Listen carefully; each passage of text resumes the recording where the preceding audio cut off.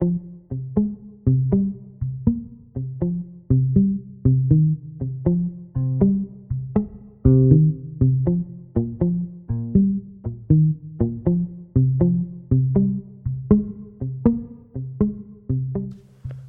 to the Berkey Guide podcast. As has become a bit of a podcast tradition, today we're giving Ben Popp a call a few weeks before the race to find out what's in store for this year's edition. And what happened to his phone. Oh yes, there's a story there. The Berkey Guide podcast is brought to you by Pioneer Midwest Race Wax Service. You have a lot to worry about before the Berkey. Training, travel, bib pickup, how much pasta to eat, how many gels to bring, how much to dilute your Gatorade before the race, whether if it's really cold to pour a little whiskey in there so it doesn't freeze, but maybe I'm the only person who does that, waxing your skis, making sure you have your wind briefs, whether you'll move up a wave this year, and even more. Most of this is up to you. But do you really want to haul your wax setup up to Berkey Land and then spend the night before the race losing sleep and inhaling wax particulates? Let me tell you about my experience using a race wax service. Gone are the days of having to have a wax box full of expensive sprays and powders and rills and hoping that you come up with the right one for race day. Gone are the days of gas masks and rotocorking the night before the race.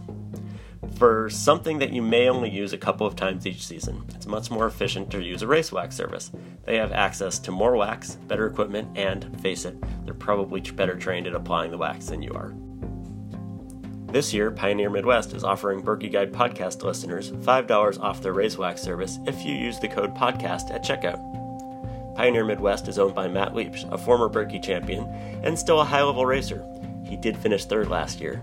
So whatever's good enough for his skis is probably more than good enough for yours. You might not be as fast as him, but your skis probably should be.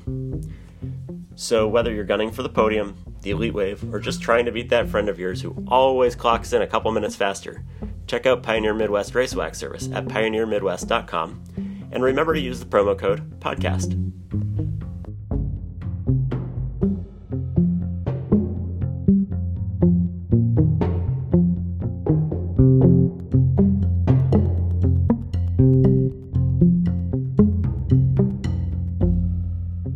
Here talking to fearless leader Ben Popp, executive director of the American Birkebeiner Ski Foundation, and man in search of a new phone. Why don't we just kick this off with that story? Well, Ari, it was great that you were going to call me today for a podcast, but unfortunately my phone is now at the bottom of Lake Hayward. Sleeping with the muskies? Yeah, I was, there's not much going on up in Hayward right now, so I thought I'd spend the afternoon fishing, seeing if I could catch a big muskie or something. But no, I was actually, we had a warm weekend, and, obviously everyone, or maybe not everyone knows, but Lake Hayward is actually the Nemacolin River. It's a national park, so we get to ski through a national park. But it is a river, so it is moving water, and so that ice is always something we're checking on frequently, and we were out on the lake today drilling some holes, checking the water or the ice depth, and I was taking notes on my phone, and lo and behold, I drilled a hole. Kurt said, reach over, and perfectly arced. It came out of my breast pocket, bloop, right into the hole. Perfect swish, and down it went. So you want to complain about the Berkey right now, just call my phone and it'll handle all your problems. But no, so it is unfortunately gone. But it was good. Yeah, the ice is weird this year, in that we've had never some really, really cold temperatures, and we had a lot of snow when it was forming. So there's some areas of really crappy ice. There's some areas of really good ice. And the next week or so is going to be really important. We have to, there's about 2 inches of water on top of the main ice, within about an inch of ice on top of that. And so we're actually in the process of figuring out how to break that top ice to get it to freeze down that water that's underneath, that kind of 2 inches of water that's on top of the main ice. So that's going to be our challenge over the next week. We have some really cold temps coming up this week, so we're hopeful that that should help us out, and we're going to end up with some good ice when we're done. So the idea is to take the snow off the top, break the ice down there that's on top of the water, let the water refreeze, and then if put some Yes. snow back on top of it for the race. Exactly. Yeah. Basically going out and plowing off this little bit of water and ice so it freezes nice, and then going back and putting some snow on it once it gets a little bit colder, or if it does snow on it. But yeah, it'll be another little challenge. We spent about 2 days building the ice bridge. I don't know if a lot of people do know that where you come off, I think we've talked about it before, where you come off the lake is actually a little swamp behind Marketplace there. And we actually that's where the snowmobiles come on and off the lake as well. And so we dump a ton of parking lot snow, goes into that, and kind of basically builds a snow bridge across that little area. And so they finished that. It turned out really good. So the exit off the lake should not be a problem, but we just got to get the rest of the lake in good shape, and before you know it, under 3 weeks and counting. Yeah, there's a time for water skiing on Lake Hayward, but that is not in February. That is not right now, correct? Now, you have had a good snow year, but it has not been very cold, especially the last few weeks. How's the trail holding up with that? Yeah, the trail right now is in just superb condition. I actually skied about 60K this on Sunday, mostly on the north half, and it's great. I mean, we probably have anywhere from right now 12 to 18 inches of really nice base. We've had a couple days in the 40s on and off that really caused it to settle and firm up really nice. I mean, if we had the race today, people would love it. So the course is in really great condition, and we've actually groomed the southern half of the trail a little bit more than normal this year because we've actually staged a piston bully down by Duffy Field, and it's worked out really great. And so I would say we have a really uniform trail base right now that's in really nice condition. So like I said, outside of Lake Hayward right now, which is a little bit testy, the rest of the course is in fabulous condition. And we've had just record numbers of skiers here this year because it's been really mild. And, highs in the mid-20s, lows in the teens. For a lot of January, which is obviously a lot of times when you're in that just deep freeze, hasn't been here this year. So while the ground underneath and a lot of the areas aren't super hard frozen like you would typically get in a January time frame, the snow conditions itself are really nice right now. So we're going to hopefully continue with this weather pattern and make sure we have some good snow coming up here in, just 3 weeks. Yeah, now I'm obviously going to play the weather nerd here. It sort of looked for a while like a couple of warm weeks, and I know a few weeks ago we had a few years ago we had that very warm spell that melted all the snow, but the warmth this year it never got real warm. It was mostly in the 20s and 30s, so the snow basically probably just compacted, and there's so much of it, and I'm looking at the weather, and the next couple of weeks, there's no 40s or 50s or really 30s on the horizon, so hopefully we're headed to one of those Birkies where we just have a lot of nice fast snow. It could pack it down and don't have to worry about anything before the race. I take sometimes to predicting what the chance of cancellation is, and right now I'd say it's pretty darn close to 0%. So I think hopefully that holds. Yeah, you're not the only one that's hoping that holds. No, right now, I mean, you look at the forecasts, and temperature-wise look really good. Again, it's really been sort of a Groundhog Day. I mean, it's been a lot of lows 10, high 28, low 9, high 23, low 17, high 30. And so, again, never getting really cold and freezing really hard, but on the flip side, never just getting all these huge melts that sometimes we get. And really what it's starting to do is transform the snow, which, let's face it, Birkie skiers should love that because that makes it nice and fast. And the trail density, it's really, really dense right now, and so it'll be really fast. And so let's just hope it stays with that. And again, right, I don't know how much solace we take in a 21-day forecast, but looking out, at least this next weekend is Wisconsin State meet here, and they're going to have great conditions. Following weekend is the pre-Birkie, and this is along with the pre-Birkie in North End this weekend, and the following weekend is kind of our last prep weekend before then Birkie week comes, and all in all looks pretty good. Interesting, not a lot of snowstorms coming through during this period right now. It's looking like remaining fairly dry, and so again, if it stays like this, we should have some pretty fast snow and hopefully a great race experience. And I think, sort of thinking back, we haven't really had a fast year since 2009 and 2010, when I think it was similar conditions that transformed snow that you can just put the tiller down and really dig up so it's fast, but it's pliable, and it's just a really fun fun race Yes. to ski on, and the winners might be around 2 hours, but it's not like 2014, and we had those really soft conditions, and the people were finishing were much further behind. So hopefully we keep that going. I'm with you there. I'd love to have a fast race, and because it's fun, right? I mean, it's the Birkie course is a challenge in and of itself, and so then to add, 6 inches of warm, soft snow makes it, really, really hard. And so it'd be really fun to have a nice, fast year and give people a chance to really go out there and rip it and have fun. Yeah, well, I mean, we're going to have fun no matter what, as long as we're skiing. True. But good point. It's nice to shake it up. I know someone asked me, someone who's not a skier asked, well, what's your goal time for the Birkie? And I said, I don't know. I always wind up in the same place, but my times have varied from 2:23 to 3:02, and the course hasn't changed that much. Right. Exactly. So I think that goes for a lot of people, and we always look at what wave we're in, what place we're in more than the time. Right. Changing gears a little bit, we're looking out at the Birkie 2.5 weeks away, Quarterlope the day before. What are some of the events that people should be looking forward to for Birkie Week, and what kind of events are unique or special this year? Yeah, it's going to be a really cool year. Obviously, Prince Haakon Cordy again on Friday, which has really turned into a super amazing event. I think this is record number for Cordy this year of participants. Prince Haakon again up around nearly 800, which is what we had last year. So those are just really cool and accentuating sort of that awesome Friday. A couple of cool things this year.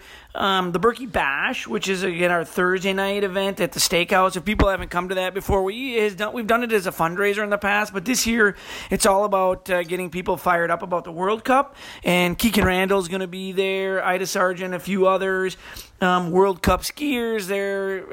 So it's going to be a super fun night. Last year we sold out and actually had to shut it down. The fire marshal came and said, nope, nobody else gets in. So anybody that's thinking about going to the Birkie Bash on Thursday night, I consider getting your tickets now. And that'll be fun. It's all about the World Cup. Best skiers in the world coming here. So we're going to have some giveaways and really promoting that and getting people excited about World Cup. And then on Friday morning, a lot of people don't know about the World Cup or the World Lopet Breakfast. The Birkie's part of the World Lopet, obviously one of the founding members, and we always have a breakfast Friday morning to honor sort of the delegates that have come from around the world, and it's open to anybody. And this year, Keegan is going to also be at the World Lopet Breakfast Friday morning, which is super fun. It's an informal buffet breakfast. Everyone has to eat breakfast anyways, so it's a kind of a fun way to come and certainly meet her, but people that are getting ready, if they're going to ski the Quarterlope, we do it such that there's a bus that leaves right from the World Lopet Breakfast and goes straight to the Quarterlope for those that want to do that in the morning and learn a little bit about the World Lopet and what it's all about. And so that, I think, is going to be super awesome and just a fun experience. And then, the other thing that a lot of times people forget about or just sometimes aren't sure about is the demo on Sunday, which is always really cool. I mean, get to go test out some of the coolest new stuff. No more pressure of what's my wax going to be, and you just go hang out and commiserate about how the day before went and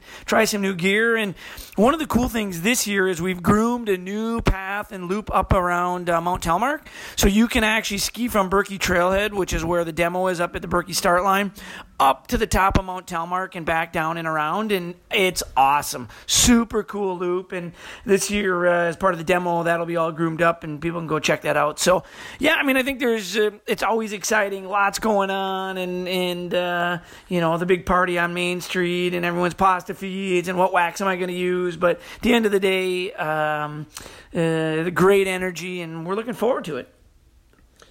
Now, the Birkie breakfast, that's at the Flat Creek Inn, it looks like, so that's probably pretty convenient. Park there, eat the breakfast, grab the bus up to the Quarterlope start, and, then when you're done, just walk back to your car after the race. You're exactly right. That is actually true, and it's a cool buffet breakfast. It's kind of fun because there's a lot of World Lopet delegates there from, again, people that have traveled, whether they came from China, somewhere overseas, and Middle Europe, Iceland, Australia. We had delegates from Argentina in the past. And they're here just to ski a World Open, and it's kind of fun. And then, Keegan will be there this year, which is always an added bonus, kind of her experiences. And then jump on the bus, head up and do the Cordy, or if you're, skiing the Berkey, go home and start doing some waxing. And then the other nice thing about climbing at Mount Telemark is that's a nice big climb. You've had some more trails open up there, including the old elevator shaft, so people can probably check that out race week. Yeah, for sure. All the trails up there at, not all of them, but many of them that we've reopened, there's about 9 kilometers. The old elevator shaft, we actually used both that and some of the old World Cup trail that first World Cup was on in 1978, a weekend ago for the Gitchigami Games. It was a Super Tour, or a JNQ, and it was awesome. The athletes loved it. And which reminds me, the other cool thing this year is on Wednesday is a Super Tour sprint. So people that are in town by Wednesday, Super Tour athletes will be sprinting up at Berkey Trailhead.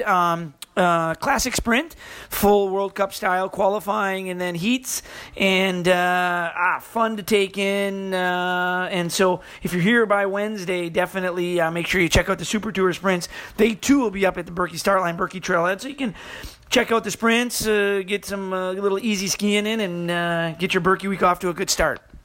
Right, and that's one of those places where you can go skiing depending on when the trails shut down. It sounds like maybe the snow will be good, and you might not need as much time on the trail to prep it, but quite possible that it's going to be closed for most of the course beforehand. So up there and other places, and Berkey has information on the website. We usually put something up as well on berkeyguide.com. Check it out, and please stay off the trails if they're closed. They might look really nice. Don't put a rut on it that's going to freeze up and screw up the ski race for 10,000 people. Always nice to talk about that. The one other thing that you mentioned is the World Cup. That the World Cup is going to be in town. It's not exactly going to be in Hayward, but it is going to be here nearby. Is Berkey going to have a presence down in Minneapolis for that race? Yeah, we are. We're actually going to be a silver level sponsor of the event, which is pretty cool. It's really what the Lopet has done to bring this to the U.S. is amazing, and I think all of the ski organizations, certainly the ones in the Midwest, are all getting involved because we think it's just super important, and we're excited to host the whole world right here in the Midwest. And we're going to have one of our piston bullies will be down at the Lopet helping with any last-second snow issues that might arise if they have to do any plowing and or adding snow. We're going to have a booth down there. The Warriors are going to be there. The Sunday preview ski where you can get out and wear your favorite bit of it and race the race course that the athletes will be using. We're going to be the presenting sponsor of that. And so we're excited to be there. I'm sure we'll have an army of volunteers down. And it's fantastic. And, one of the side notes is that I don't know if people know or realize the very first World Cup ever happened at Telemark in 1978, and so to bring it back to the Midwest is pretty darn cool, and we're excited for March 17th. Yeah, it sounds like a pretty exciting event that whole week, and it's also nice for you guys that it's after the Berkey, so you're not worried about what's about to come down the pike with the race, that you can take that time.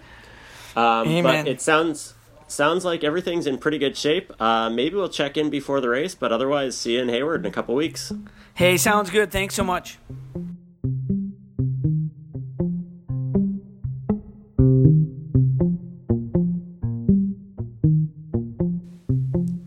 Thanks, Ben, and thanks to the rest of the Berkey staff for giving Ben one of their phones to record the podcast. I got an email from Ben the afternoon we recorded this. It said something like, I dropped my phone in Lake Hayward, and I wasn't sure if he meant in an ice pedal or all the way into the lake. I was actually pretty concerned, not just about the phone, but that there was a lot of open water on the lake, but drilling an ice hole to go fishing or check the lake ice, or whatever they were doing, I think it was actually checking the lake ice, is a better reason. So good luck getting a new phone, Ben. Hope you have one by race day.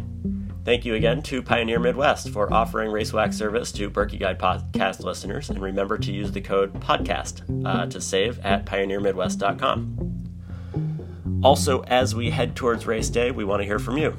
In addition to the usual post-race podcasting extravaganza, which may or may not include a few beers, we'd like to hear from you to record your own race day reactions. So use your phone. We will put some stuff up on the website in the next week or so, instructions on how to do it, pretty easy. Email them over to us, which we'll also put in there, and then I'll compile them into at least one, and if we get enough, maybe a couple of short summer episodes, which will drop, June, July, August, and then you can sort of have the Berkey experience in the middle of the summer. Remember those memories of race day in your podcast feed. And tell your friends about the podcast too, because, if you're skiing the Berkey, can you get enough Berkey content? I hope the answer is no, even if it's long and drawn out in an hour and a half of people talking about the race. Our music is from Blue Dot Sessions from the Free Music Archive, and thank you very much for listening.